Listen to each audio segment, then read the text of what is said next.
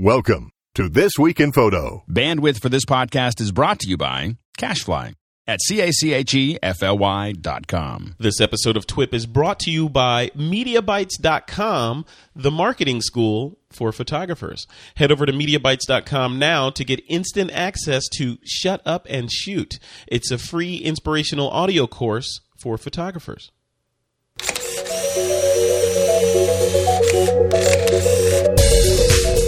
This week, a little something special. Not just one, but two interviews. The first interview is all about photography associations with Eugene Mopsik.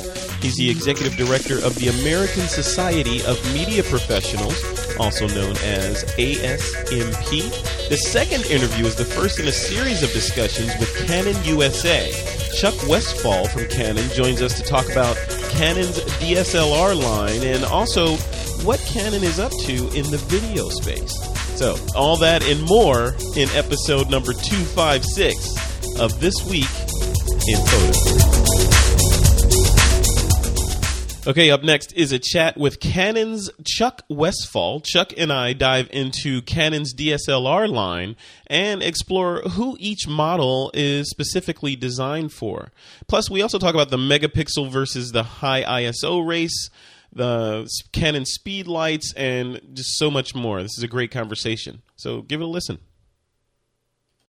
Okay, you got a really special treat right now. I'm on the line with Mr. Chuck Westfall. He's from Canon. He's the technical advisor for professional imaging products over at Canon, and somehow I managed to get him on the line to sort of pepper him with questions about the DSLR lineup that Canon has, as well as I'm going to try to, if I have time, I'm going to get into some questions about the speedlight lineup and maybe even some forward-looking stuff about the, video and some products that they have coming up in that market. So, Mr. Chuck Westfall, thanks for welcome to This Week in Photo.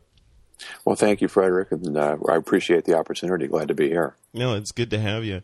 So let's start off with just a little background on you. Technical advisor for professional imaging products. What does that mean? Well, it's a long and interesting story. I've been with Canon now for 30 years, so it's a good long career here. But what I do these days is basically spend about half my time on research for our future professional cameras and camcorders. And then I spend a lot of my time also being a spokesman for our new products as we're introducing them. Okay, got it. So you're the perfect person to be speaking with about, what's new, what's the latest and great, all that cool stuff about the lineup, right? I would hope so. I usually get a lot of questions about that on a fairly regular basis. So hopefully I'll be able to help. Okay, great. So let's just jump right into this. So the This Week in Photo audience is mainly made up of advanced amateurs, advanced amateurs, and professional photographers. So specifically, I want to target this conversation at the 7D and moving up from there. So let's talk about this. Let's start off with a brief chat about the 7D. So who was the 7D built for? Because I see, there's the 60D-A and the 60D series, and then we have a jump up from there to the 7D. Who was that targeted for? Well, the 7D camera is really probably about the broadest spectrum camera that we have in the high end of our market for EOS. It was brought out in 2009, and it was more or less designed to be, I would say, the perfect midpoint. It's kind of a camera that is affordable enough for somebody who's used to a Rebel to be able to move up into a 7D type of body without too much extra expense. But at the same time, the level of features and the level of quality is good enough that the camera has been very well accepted by our professional customers as well. Got it. Okay. So then without getting into specific numbers about the user base for the 7D, are you seeing a significant number of people just sort of stay put with the camera body that they have? Or, for example, in the software world at Adobe generally sees a pattern of leapfrogging where people will buy a certain camera body, another camera body will be, a piece of software, the next piece of software will be released. They'll skip that one and wait for the next iteration after that. Does Canon see the same kind of patterns in terms of people upgrading and moving from body to body? Well, sometimes that happens. I would say, though, that the way we look at it, and we probably are going to see, a little bit of variation according to the spot in the model line that we're talking about, is that we try to space the introduction of cameras in each particular segment out according to the type of market that we have. So cameras like the Rebel series, for example, which are the lower entry-level SLR cameras, they get renewed just about every year now. Whereas a camera like the 7D is generally on a 3 to 4 year cycle before it's renewed or refreshed. Yeah. And, we saw that happening with the 5D Mark III as well. For example, the Mark III camera was announced about 3.5 years after the Mark II. So, that it's for us, it's that kind of an introduction cycle. As far as the users are concerned, we've identified that in the SLR category, if they're in that mid to upper range, generally speaking, they are going to upgrade their cameras about once every 3 to 4 years. Okay, got it. So then you mentioned the 5D Mark II and the 5D Mark III. So the buzz right now is all about that 5D Mark III, of course. For the folks that are listening to this that are sitting on their 5D Mark II saying, man, I wish I had that 5D Mark III. What is the big carrot for the 5D Mark III that you would say, okay, you should absolutely upgrade to this camera? Well, it's going to depend on whether the photographer is really looking at this for still imaging or whether they're looking at it for video as to what the hot points are going to be. But the still photography is still the main usage for this camera. And on that basis, there's just been a tremendous number of improvements on the 5D Mark III compared to the 5D Mark II. Starting with the fact that the ISO range went up at the same time. And to go along with that, one of the most important advances, in my opinion, is the fact that the autofocus system just drastically improved from the 9-point system that we had, which is more or less a carryover from the original 5D, to the 61-point system that we now have on the 5D Mark III that's actually the same AF sensor that we're using in our top-of-the-line 1DX. So for still imaging, the combination of the better AF and the better image quality that we have in the 5D Mark III are the two main things. Now, the 5D Mark II took a lot of heat for its autofocus system, and people were saying, a lot of people, even on the show, were saying that the 5D Mark III, instead of having a better autofocus system, it essentially fixed the autofocus system that was in the Mark II. Is that the case, or is it what are the main differences between the autofocus system and the Mark III? Well, you can look at it in many different ways, but, clearly there's a lot more focusing points to begin with, 61 versus 9. Yep. The spread of the focusing points from left to right and top to bottom is much bigger than it was, and I think that that's very, very important when you're talking about a full-frame camera, to be able to have access to the autofocus points over a greater portion of the picture area. And most of the autofocus points, in fact, 41 out of the 61 can be cross-type points, which are higher performing than the single-type points that we had in the 5D Mark II. So, just on the basis of just the hardware of the sensor itself, there's a lot of improvement to look at there. And then in addition to the hardware improvement, on the software side, the focus tracking on the 5D Mark III is far, far more advanced. So depending on what kind of photography is being done, all that's going to come into play. So just to get into the weeds a little bit on autofocus, and for folks that don't know, and I think I have a rudimentary knowledge about what's going on in the camera when I half press the shutter, but what is happening inside the computer, the camera, and the optics when the camera is trying to figure out what to focus on? Well, it's going to depend a little bit on how you set the camera up. I'll say that a lot of photographers are comfortable with the idea of using a single focusing point because that's what they're used to. And in a case like that, if you're just using, like, say, the center point, what happens is that as the light comes into the lens and goes through the reflex mirror of the camera, it gets directed down into the base of the camera, and the autofocus sensor mechanism down there looks at that light to find out whether the image is in or out of focus, and if it's out of focus, in which direction, near or far, and how much movement is required to drive the lens to get the image into focus. So all this is happening in the fraction of a second, and it's very, very accurate and very quick. So that's the basic of it for a single point. Now, one of the things, though, that this camera has is so many different ways to configure the autofocus. And if you go to the opposite extreme of a single point, you could actually set the camera up to have it look at all 61 points simultaneously, and then let it pick the point that it thinks the subject is going to be located at.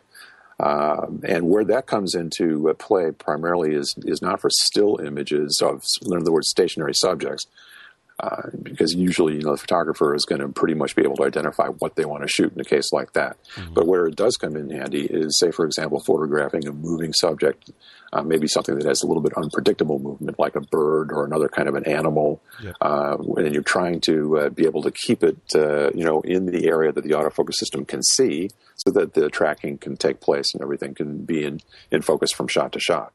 Got it. Okay, so let's focus squarely, excuse the pun, on the 5D Mark III. So beautiful camera, people are raving about it, but I want to talk specifically about the sensor in the 5D Mark III and the differences between the Mark II and the Mark III, and then also video, and the impact or the influence of just the whole movement in photography towards motion and that sort of thing. Was the 5D, or in other words, was the 5D Mark III a product of overwhelming market demand saying, hey, we love video and we want to shoot features with this thing? Mm-hmm. All right. So when we look at the sensor itself, which was the first part of what you asked about, that really received, I would say, three technological improvements compared to the 5D Mark II. The resolution on the two cameras between 5D Mark II and 5D Mark III is almost the same. 21 for the Mark II and 22 for the Mark III. So that wasn't really a big issue. However, what we did do was to put in a feature called gapless micro lenses. And this is a little piece of a lens that sits right above each individual pixel on the sensor. And the fact that they're gapless means that they actually are able to channel more light into the individual pixels than before. And because of that, we were able to reduce the noise level because we had a stronger signal coming in. The second thing that happened is that at the actual pixel level, we were able to increase the efficiency of the conversion of the photons that hit that pixel into actual electrical signals that could then be converted into image data. Yep. So this was a secondary improvement. And a third improvement that we had was what we call on-chip noise reduction. And that's just basically a hardware algorithm that cleans up the signal before it gets out of the chip. Now, the reason I mention it like this is because all these improvements that we're talking about affect every image that is taken with this camera, including the raw images, which is what the advanced amateur and professional photographers are most concerned about. Yep.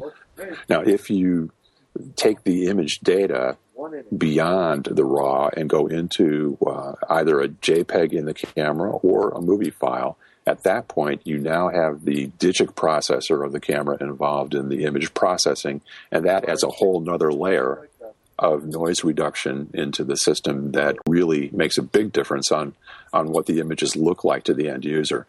So I want to make sure that when we're talking about the image quality improvement of the 5D Mark III, that we are getting the point across that the sensor itself did have a big improvement, and then the digic processor also had a big improvement. And depending on whether you're shooting RAWs or JPEGs, you'll either get the benefit of one or both. So when you look at it, so we're in my head, I'm seeing like an exploded diagram of a sensor and all this magic going on and capturing photon rays and all this stuff. But when you look at it from a finished print standpoint, or you're looking at it in Lightroom or whatever image editing application that you love, and you're looking at the image on the screen, right? 5D Mark III versus the Mark II versus the 7D, the same exact scene, same lighting, everything.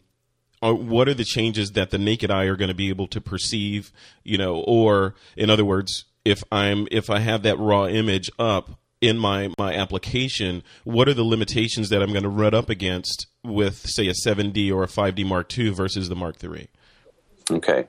So at that point, one of the things that enters into it for the 7D is that the chip on that camera is only about half the size of the full-frame chip that's in the 5D Mark III and the 5D Mark II. Yep. And the individual photodiodes on the sensor are much smaller. So they're only 4.3 micron compared to, say, for example, about roughly 6.25 on the 5D Mark III and about 6.4 on the 5D Mark II. And those numbers are kind of hard for people to imagine, but if you were to do the math of how much actual surface area is there on each pixel, it turns out that there's almost twice as much pixel surface area on the full-frame chip for each individual photodiode. And so because there's more surface area, there's greater sensitivity, there's less noise. Okay.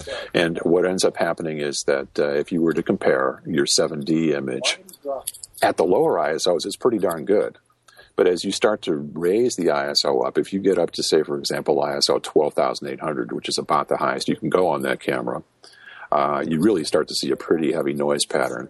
Whereas on a camera like the 5D Mark III, you're not even breathing hard at 12,800. It's still got a lot more headroom to be able to go up to the higher sensitivity ranges and still do a great image. Yeah. So, these are the kind of things that, depending on the work that you're doing, it's going to have a greater or lesser impact. A person who's primarily concentrating on shooting on bright sunny days probably doesn't care too much about the high ISOs. But the person who's going to be shooting in low light indoors, especially video, that kind of thing, where they want to preserve the natural lighting that's around, then the cleaner the image looks at the higher ISOs, the happier they are. Yeah, I love it. Okay, so the first part of my question was about the influence of the market on, in terms of the vector switching over to video or some people switching more into the video or motion direction. Was that a key driver in the feature set in the EOS 5D Mark III? Yeah, it very definitely was a big part of our development on this camera, because we had seen with the 5D Mark II and then the 7D such a great response from the video community, whether we were talking about independent filmmakers, or we were even talking about high-end production from Hollywood or television. There's such a tremendous response on those cameras, and we naturally wanted to, move forward and keep on developing our cameras to help that out. Yeah. So a lot of the stuff that's in the 5D Mark III shows up as improvements over what we had in the 5D Mark II. Yeah, absolutely. So just a quick tangent before we jump into the 1D series. There's a lot of questions, or at least on my show, we talk a lot about ISO or sensor or light sensitivity or low light sensitivity, to be more appropriate, versus megapixels. I mean, what's more important, on the Canon side? Because I know you can only, maybe you can focus on both, but if you had to place your bets, what would be the area that is the most important to Canon in terms of next generation bodies? Well, I don't think that we can necessarily say that one always wins out over the other. The idea about increasing resolution beyond what we have is not something that we're opposed to at all. Mm-hmm. It's something that has its place, especially for landscape photography, because those are the people who are, generally speaking, going to be the ones who are most concerned about making large prints. Yeah. But on the other hand, I'd have to say quite honestly that that is the minority of users compared to the overall market when you start to include the video people, mm-hmm. and you're also including the other photographers who are concentrating more on human subjects or animal subjects, where there's a lot of movement, there's a lot of low light, there's a lot of other considerations that take priority over the absolute maximum resolution that could be achieved. Gotcha. Okay. All right. Let's jump into the flagship of or what I think is a flagship, and that's the EOS 1DS Mark III. And price wise, that's the most expensive camera body, at least in this level of DSLR that you guys have. Who is that camera targeted at, like versus the EOS 1DS Mark III versus say the 5D Mark III? Who are the comparative audiences? Quite frankly, Frederick, 1DS Mark III has been discontinued at this point. Oh, okay. We've replaced that in our lineup at this time with the EOS 1DX. The 1DX, okay, gotcha. Right. And that one comes in at that's cheaper than the 1DS Mark III body. Okay, so what are the differences between those two bodies? You can think of the 1DX as basically the big brother to the 5D3. It has the same 61-point autofocus system, but instead of a 6 frame per second camera for stills, it's now a 12 frame per second camera. Okay. And it also has a more sophisticated metering sensor for available light. Yep. The 5D Mark III has the 63 zone metering sensor, but the 1DX has a 100,000 pixel RGB sensor. And with that really high performance sensor, there's also a Digic 4 processor that's running that part of it. And what we're able to do with that is to actually introduce face detection and color detection to help and act as a contributing factor for tracking subject as they move around the screen. Now, I've heard of face detection, of course, and I've used it extensively, but color detection, describe exactly what's going on there. Well, the idea is that, especially when you are in a situation and you're asking the camera to track the subject across all 61 points by itself, there can be times, depending on what you're photographing, where the contrast level of the subject might be just on the threshold of what the regular autofocus detection system could see. And so, in a case like that, if you can identify the color of the subject along with the contrast detection information that you already have, then if the contrast detection goes away for a short period of time, you can rely on the color information and see where that's going to kind of guide where the focusing point should follow. Got it. Awesome. Okay, let's switch gears and talk about light for a little bit. I guess we've been talking about light all along, but speed lights in particular. So the sort of flagship in the speed light lineup has been the 580EX2 up until just recently with the introduction of the 600EX-RT. So for those folks that are out there that have a bag full of 580EX2s, the EX or the 600EX-RT, the RT stands for radio transmitter or radio, right? So can you describe what the main differences between those two strobes is? Yeah, clearly the radio feature is the main differentiating point. And it turns out that as far as the output of the flash is concerned, they're virtually the same because, quite honestly, the 600EX-RT is a 580EX2 with the radio transmission feature. And it has a little bit different zoom head on it. So whereas the 580EX2 went from 24 to 105 on the zoom head, this thing goes from 20 to 200. And that's why it's a 600EX instead of a 580. Got it. So just, devil's advocate here, if someone has an investment in 580EX2s with, say, Pocket Wizard radio triggers for those, and they're looking at the 600EX saying, hey, I could eliminate a piece of gear, and carry just this body and it's going to work with all my Canon stuff. Is that a viable sort of way to think about it? Or in other words, does the RT, the 600EX-RT, have any advantages over the 580EX2 with a Pocket Wizard setup? Well, I don't want to go into a point by point against a competitive kind of a product, but what I would say is this: that yes, there are certain features that we have that are fairly unique in the 600EX-RT, and in particular, the ability to work with up to 5 different groups of flashes and be able to set them either automatically or manually or combinations of both. There's just so much flexibility to the system. And the nice thing about it from the usability standpoint is that our system has a tremendous range on it. which is sometimes difficult to achieve with a third-party unit. Yeah. We have a pretty solid range of about 100 feet that comes through in just about any kind of shooting condition. And we've had photographers go out there and tell us that in ideal conditions, they were able to shoot as far as 400 feet away and still be able to use it. Yeah. Yeah, and it opens up all kinds of possibilities. And with how many speed lights can you connect together in a network and control independently with the RT series? If you're shooting in the radio mode, you can go up to 16 speed lights simultaneously, which is usually way more than enough for most people. 16, I'd say. And of course, we also have the speedlight transmitter STE3 RT. So what that is just basically the radio part of a 600DX RT without the flash. It's one way for people to be able to save a little bit of money if they're trying to outfit themselves with a kit, say, for example, of a couple of speedlights and a transmitter. Then they can do some good off-camera work.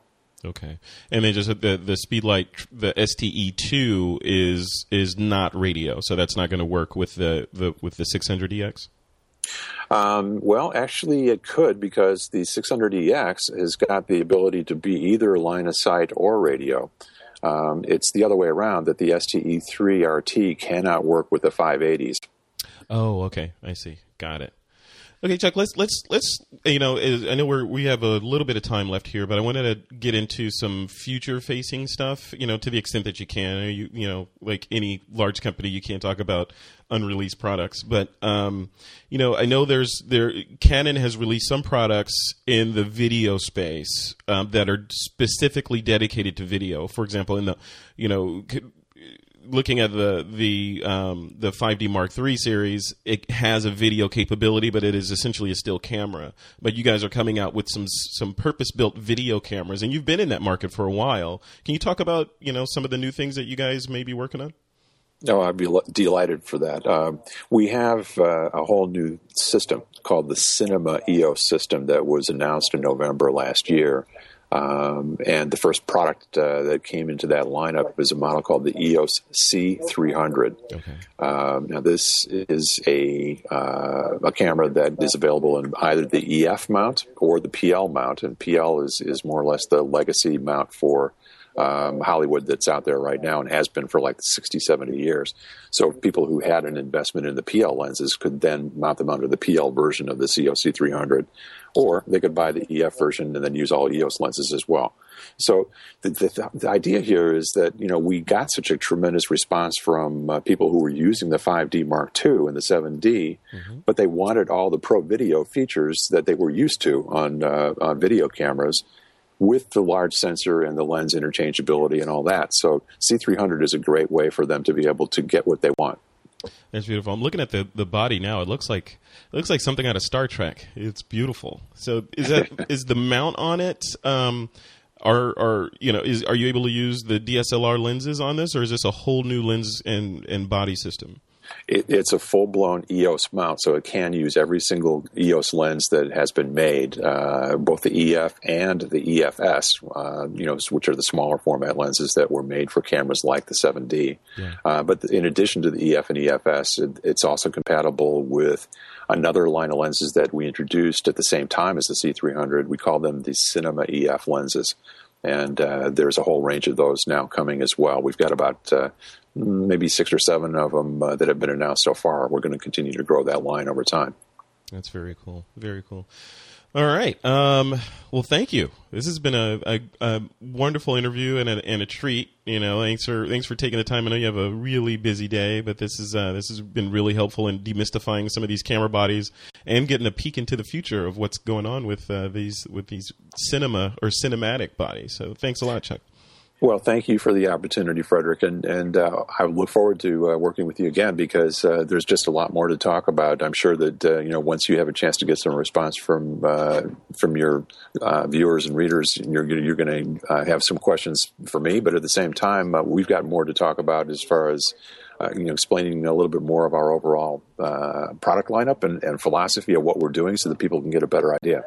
Yeah, I definitely want to. So we'll, in the interest of time, not to make this go too long, I will schedule part 2, part 3, of this, and continue the relationship with Ken. And this is you guys are clearly the 300-pound gorilla in the space, and we will keep up with you. So thank you so much. All right.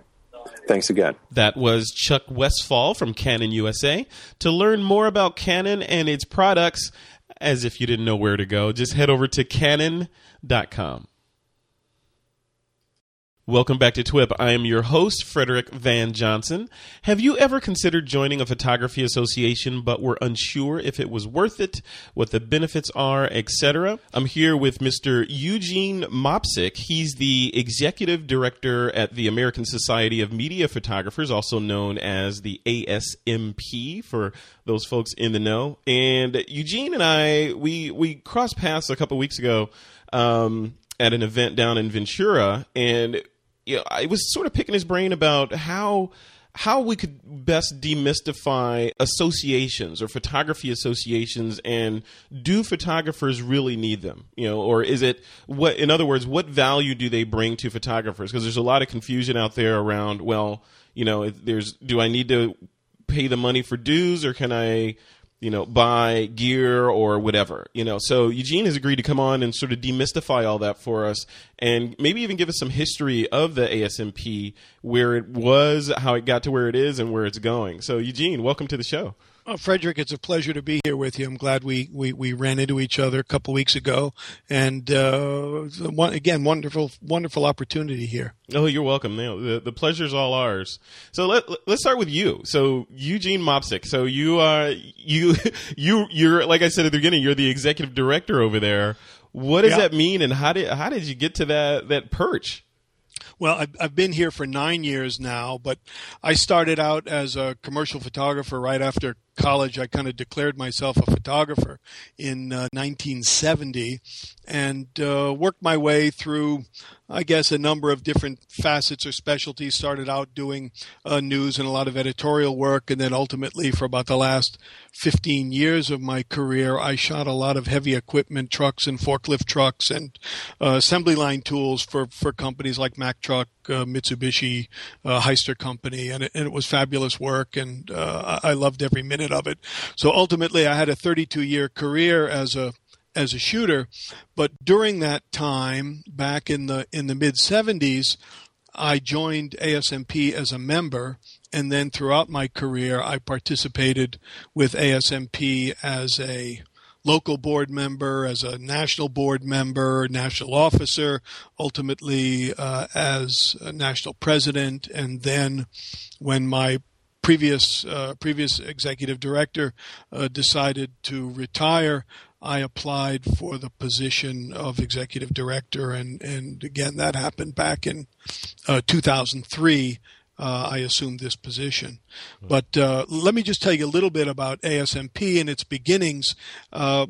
We were founded back in 1944 by a group of primarily editorial photographers who were concerned about their rights and concerned about conditions for working photographers back then.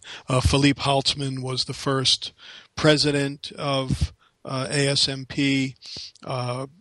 A number of Arnold Newman was one of the early members of ASMP, and over the years we've had some very prominent photographer members, including people like Richard Avedon and Arnold Newman again, and Joyce Tennyson, Barbara Bordnick. We have Chase Jarvis. We have any number of, I guess, very prominent members, and then we also have a number of photographers who are just, good journeyman working photographers in their own markets, which, these days everyone's market is just about the entire world. Yeah. And they're just out there working. And we have 39 chapters around the country at this point. And I think one of the best things that any trade association can provide for its members is what I would simply call community.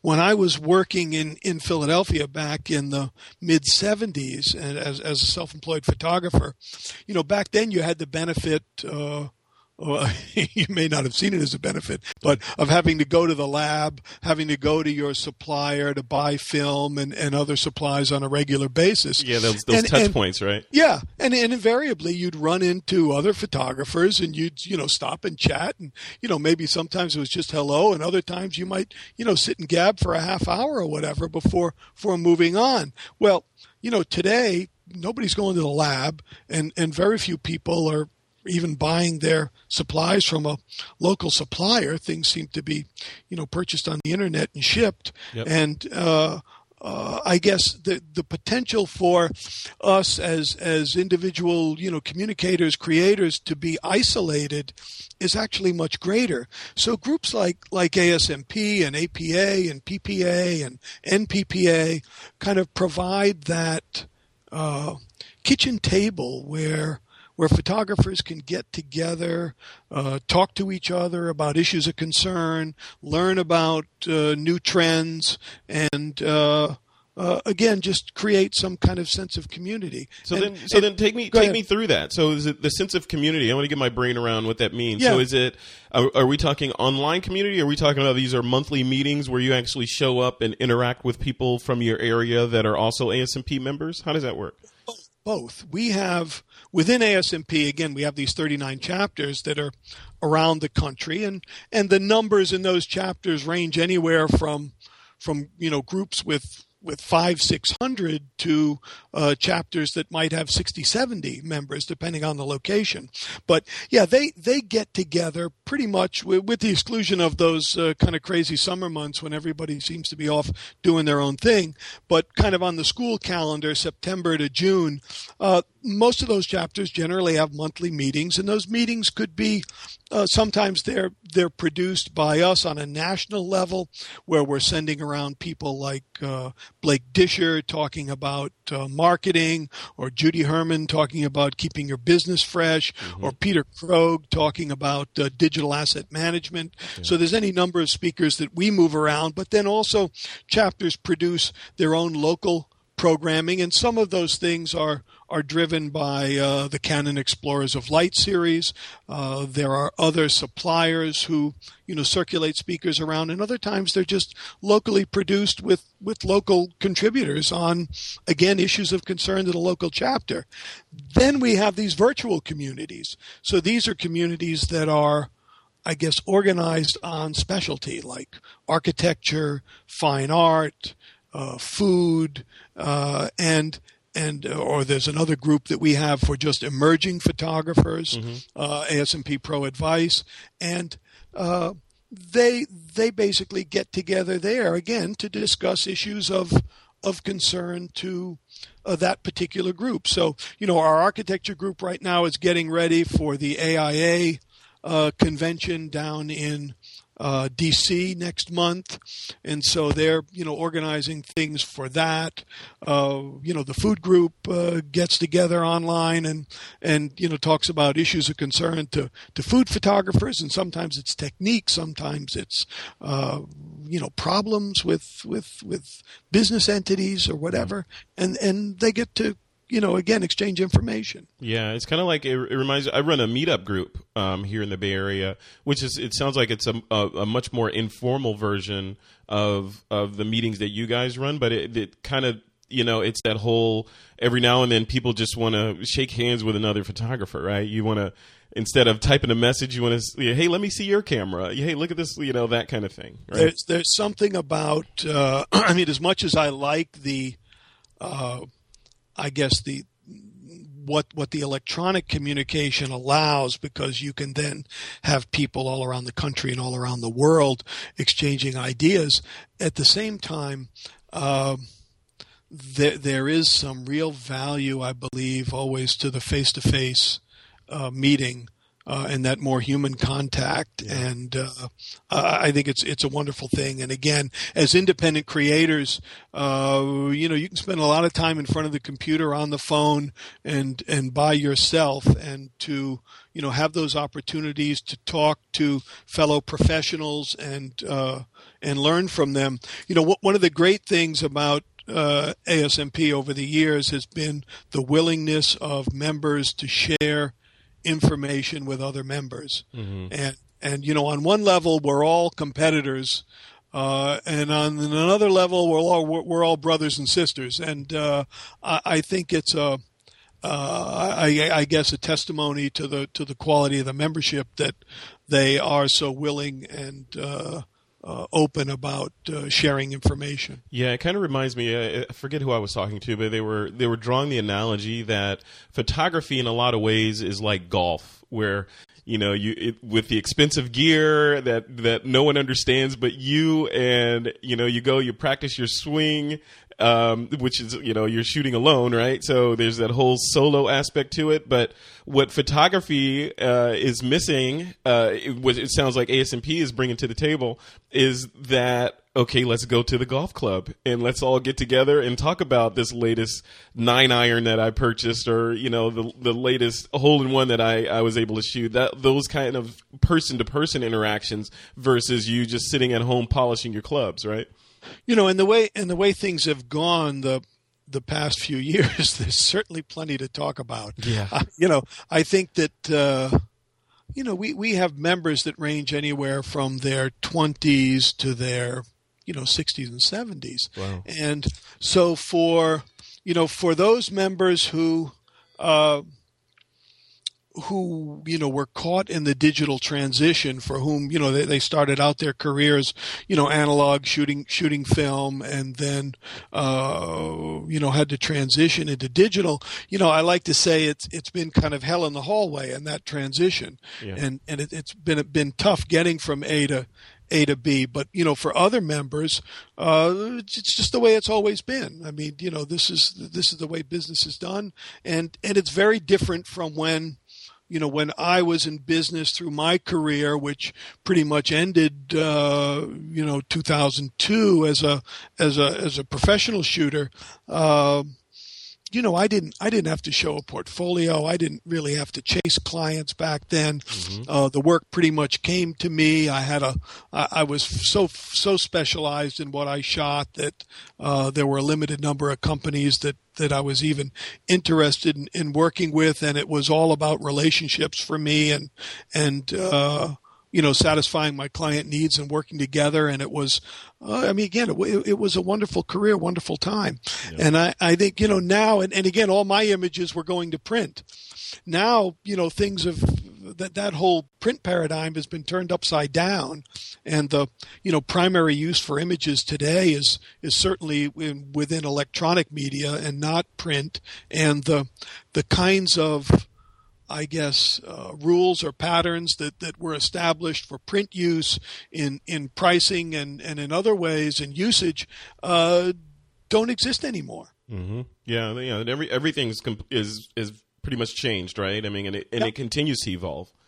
Yeah, absolutely. It's a constant evolution now, and again, so for the people who are caught in that transition, there's a certain difficulty dealing with that, and again, for the folks coming up, again, it's just the way it's always been. Now, I talk to a lot of photographers every month, and you talk to some people, and they'll tell you right now that business is better than it's been in years, and I talk to other people, and they're still limping along, and I think it's a matter of where they are, what client market segments they're servicing, and also, I guess, the basis on which they work and the kinds of licenses and rights that they're willing to grant. Yeah, and then also, the brass tacks of it is it's also skill too, right? So, but what I learned a long time ago, Frederick, is that, and I kind of lament this sometimes, that the fantastic photographer who's a lousy business person will be long gone before the mediocre photographer who happens to be great at running his business. Amen. Yep. That's the whole Apple versus Microsoft thing. Yeah. I mean, I'm not sure that I'm in love with that fact. Yeah, but it's true. It's a fact of life. I mean, it's marketing. Like we were talking about, last week. It's a lot of it boils down to marketing. If you are like you're saying, if you're a fantastic photographer, or using the tree in the forest analogy, if a beautiful tree in the forest falls and no one hears it, did it really fall? And conversely, if you create some beautiful art, or you're the greatest photographer on the planet and no one knows about you, are you really a great photographer? No, yep. Right? So conversely, if there's somebody who's mediocre, who knows how to get the word out about them, then thousands of people know about them.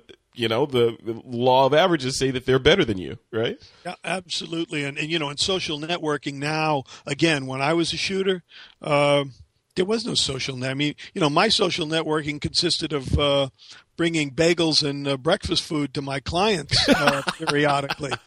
There was no awesome. Online.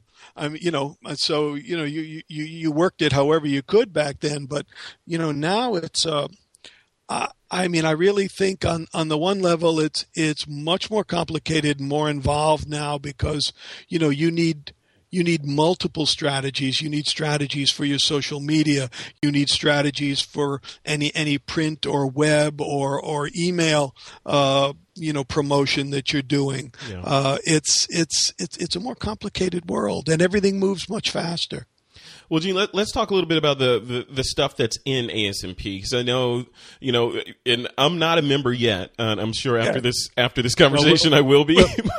We'll be talking about that very soon. So I know there's insurance in there, yep. And a lot of people say, okay, and that I think is, if I'm a litmus test of my audience, a lot of people will say, okay, insurance, I have a homeowner's policy that will cover my gear to some degree. So help me through that stuff and the benefits that the ASMP offers. All right, so let me preface these comments by saying that, number one, I'm not a lawyer, I'm not an insurance agent, yeah. and so anything that I say here, I guess I would ask that people run by their own advisors. But of course, yep. It's interesting that what you just said about my homeowner's policy. If you happen to be a commercial photographer and you believe that your photo gear is covered under your homeowner's policy, and you actually have what I would call a catastrophic loss, yeah. There's a real good chance, to my understanding, you're going to be in trouble. Mm. Because as soon as your insurance company finds out that you were using this equipment commercially and not as a householder, mm-hmm. There's a very good chance that your coverage will be voided. Oh. So there's a reason, there's a need to have commercial coverage. And you can get that without an association, but ASMP has worked with a couple of insurance providers for a number of years, and they have come up with packages of insurance that are particularly designed to address the needs of working commercial photographers.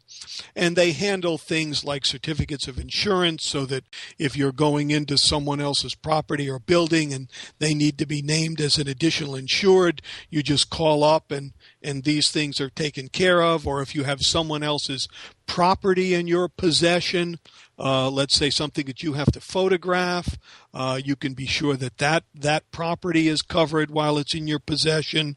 They have leased and hired vehicles coverage.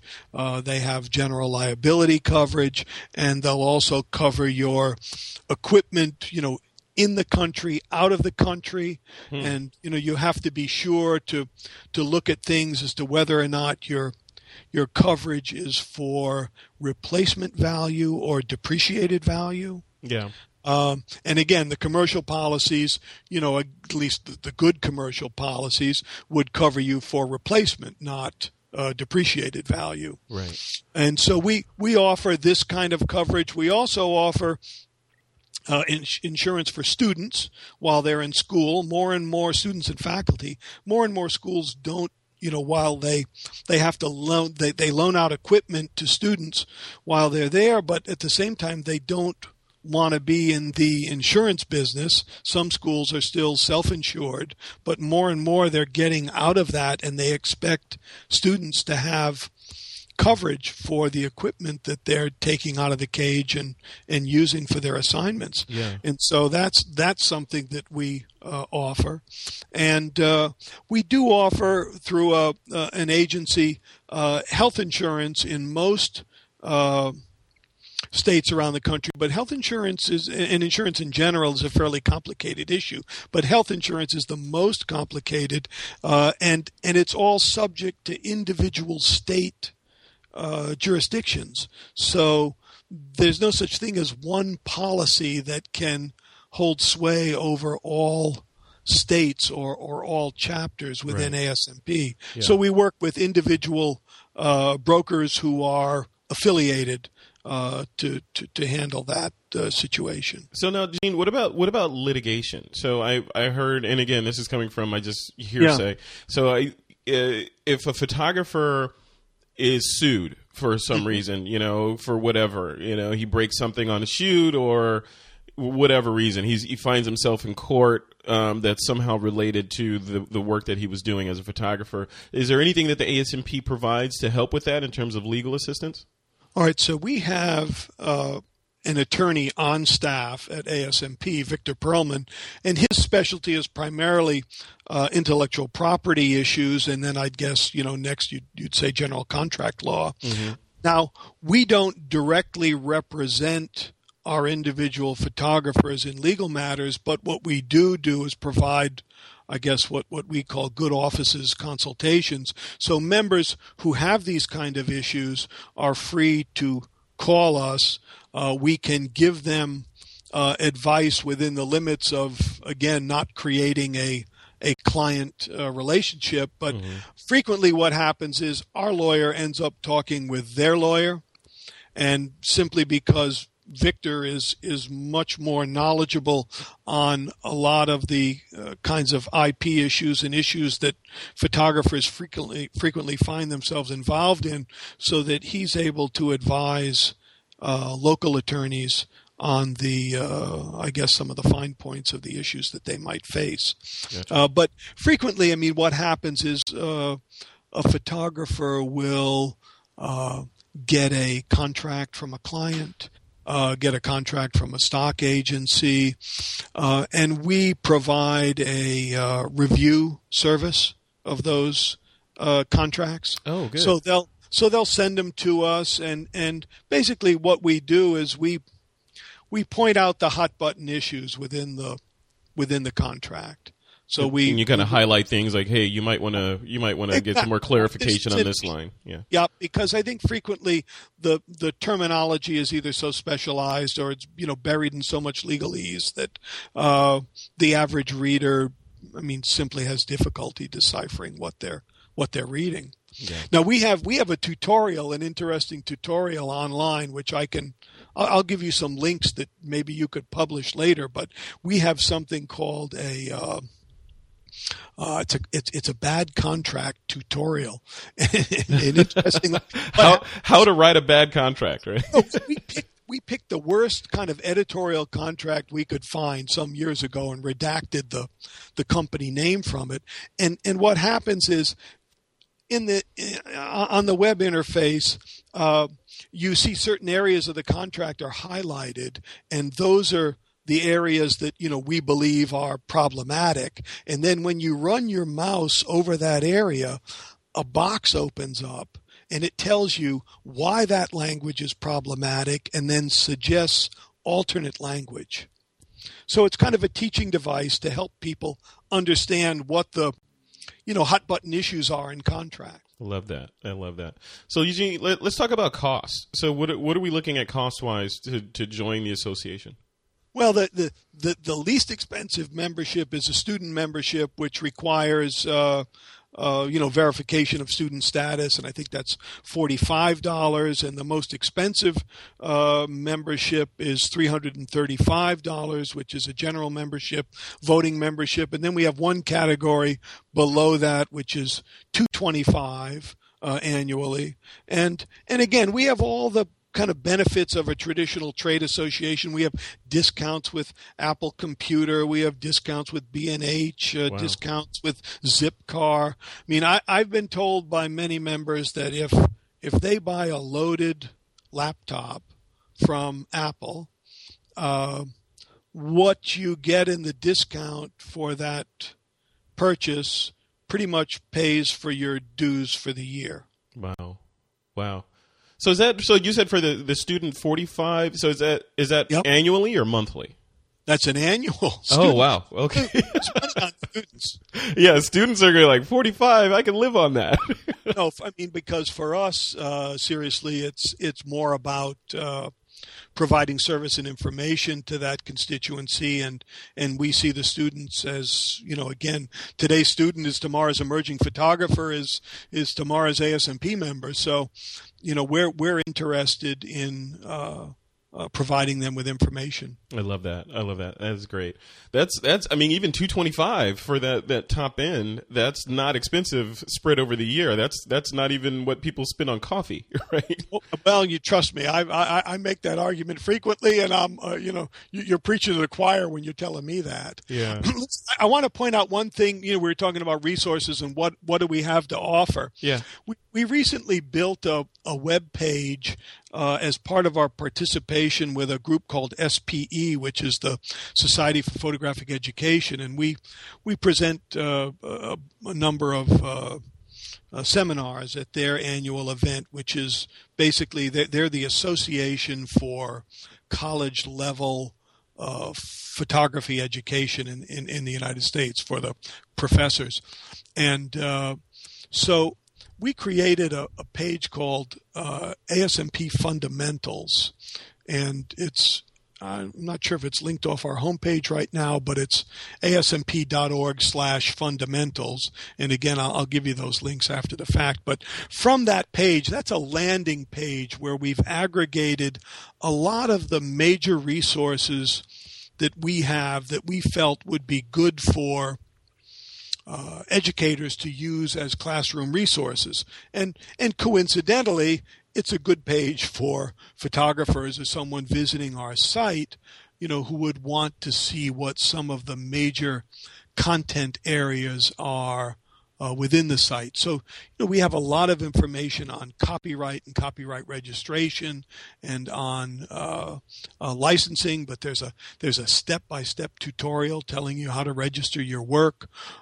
There's a whole nother site that we created with the Library of Congress called DP Best Flow that's all about best practices for digital imaging, and we've just are in the process of adding motion resources to that. We've been working with Rich Harrington, who's a fairly well-known presenter in the motion world, and he's created a bunch of resources along with Peter Krogh and others to again update that site to the latest CS version and also add motion resources to it.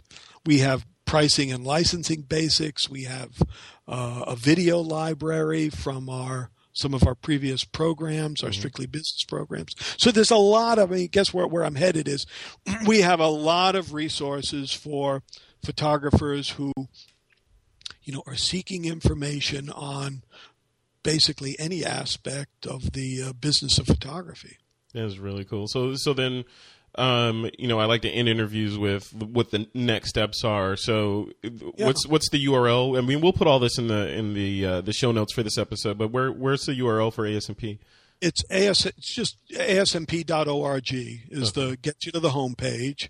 And, again, we're a forward-thinking association of, I guess, what now we refer to as, we're trying to come up with a new word for photographer, because I think in this day and age,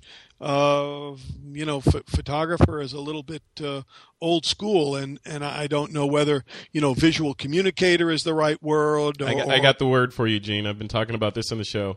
Yeah. It's multimediographer. Yeah. Right.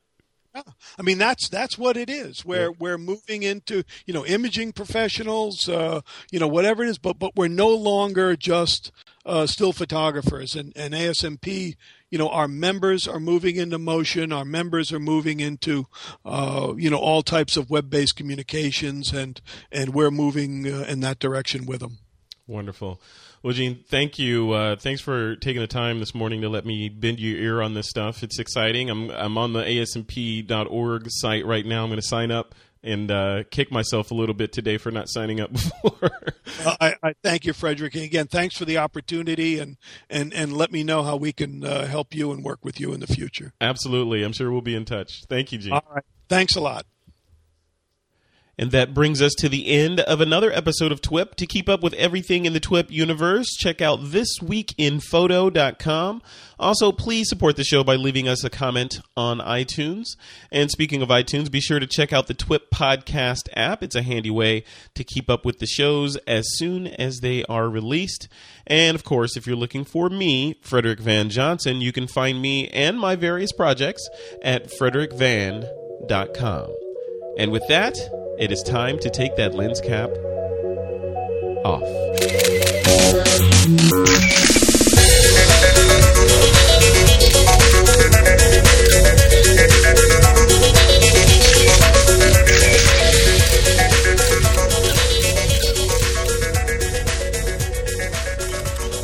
This Week in Photo is a Pixelcore.tv production, produced by Suzanne Llewellyn, with technical producers John Riley and Alutha Jamakar.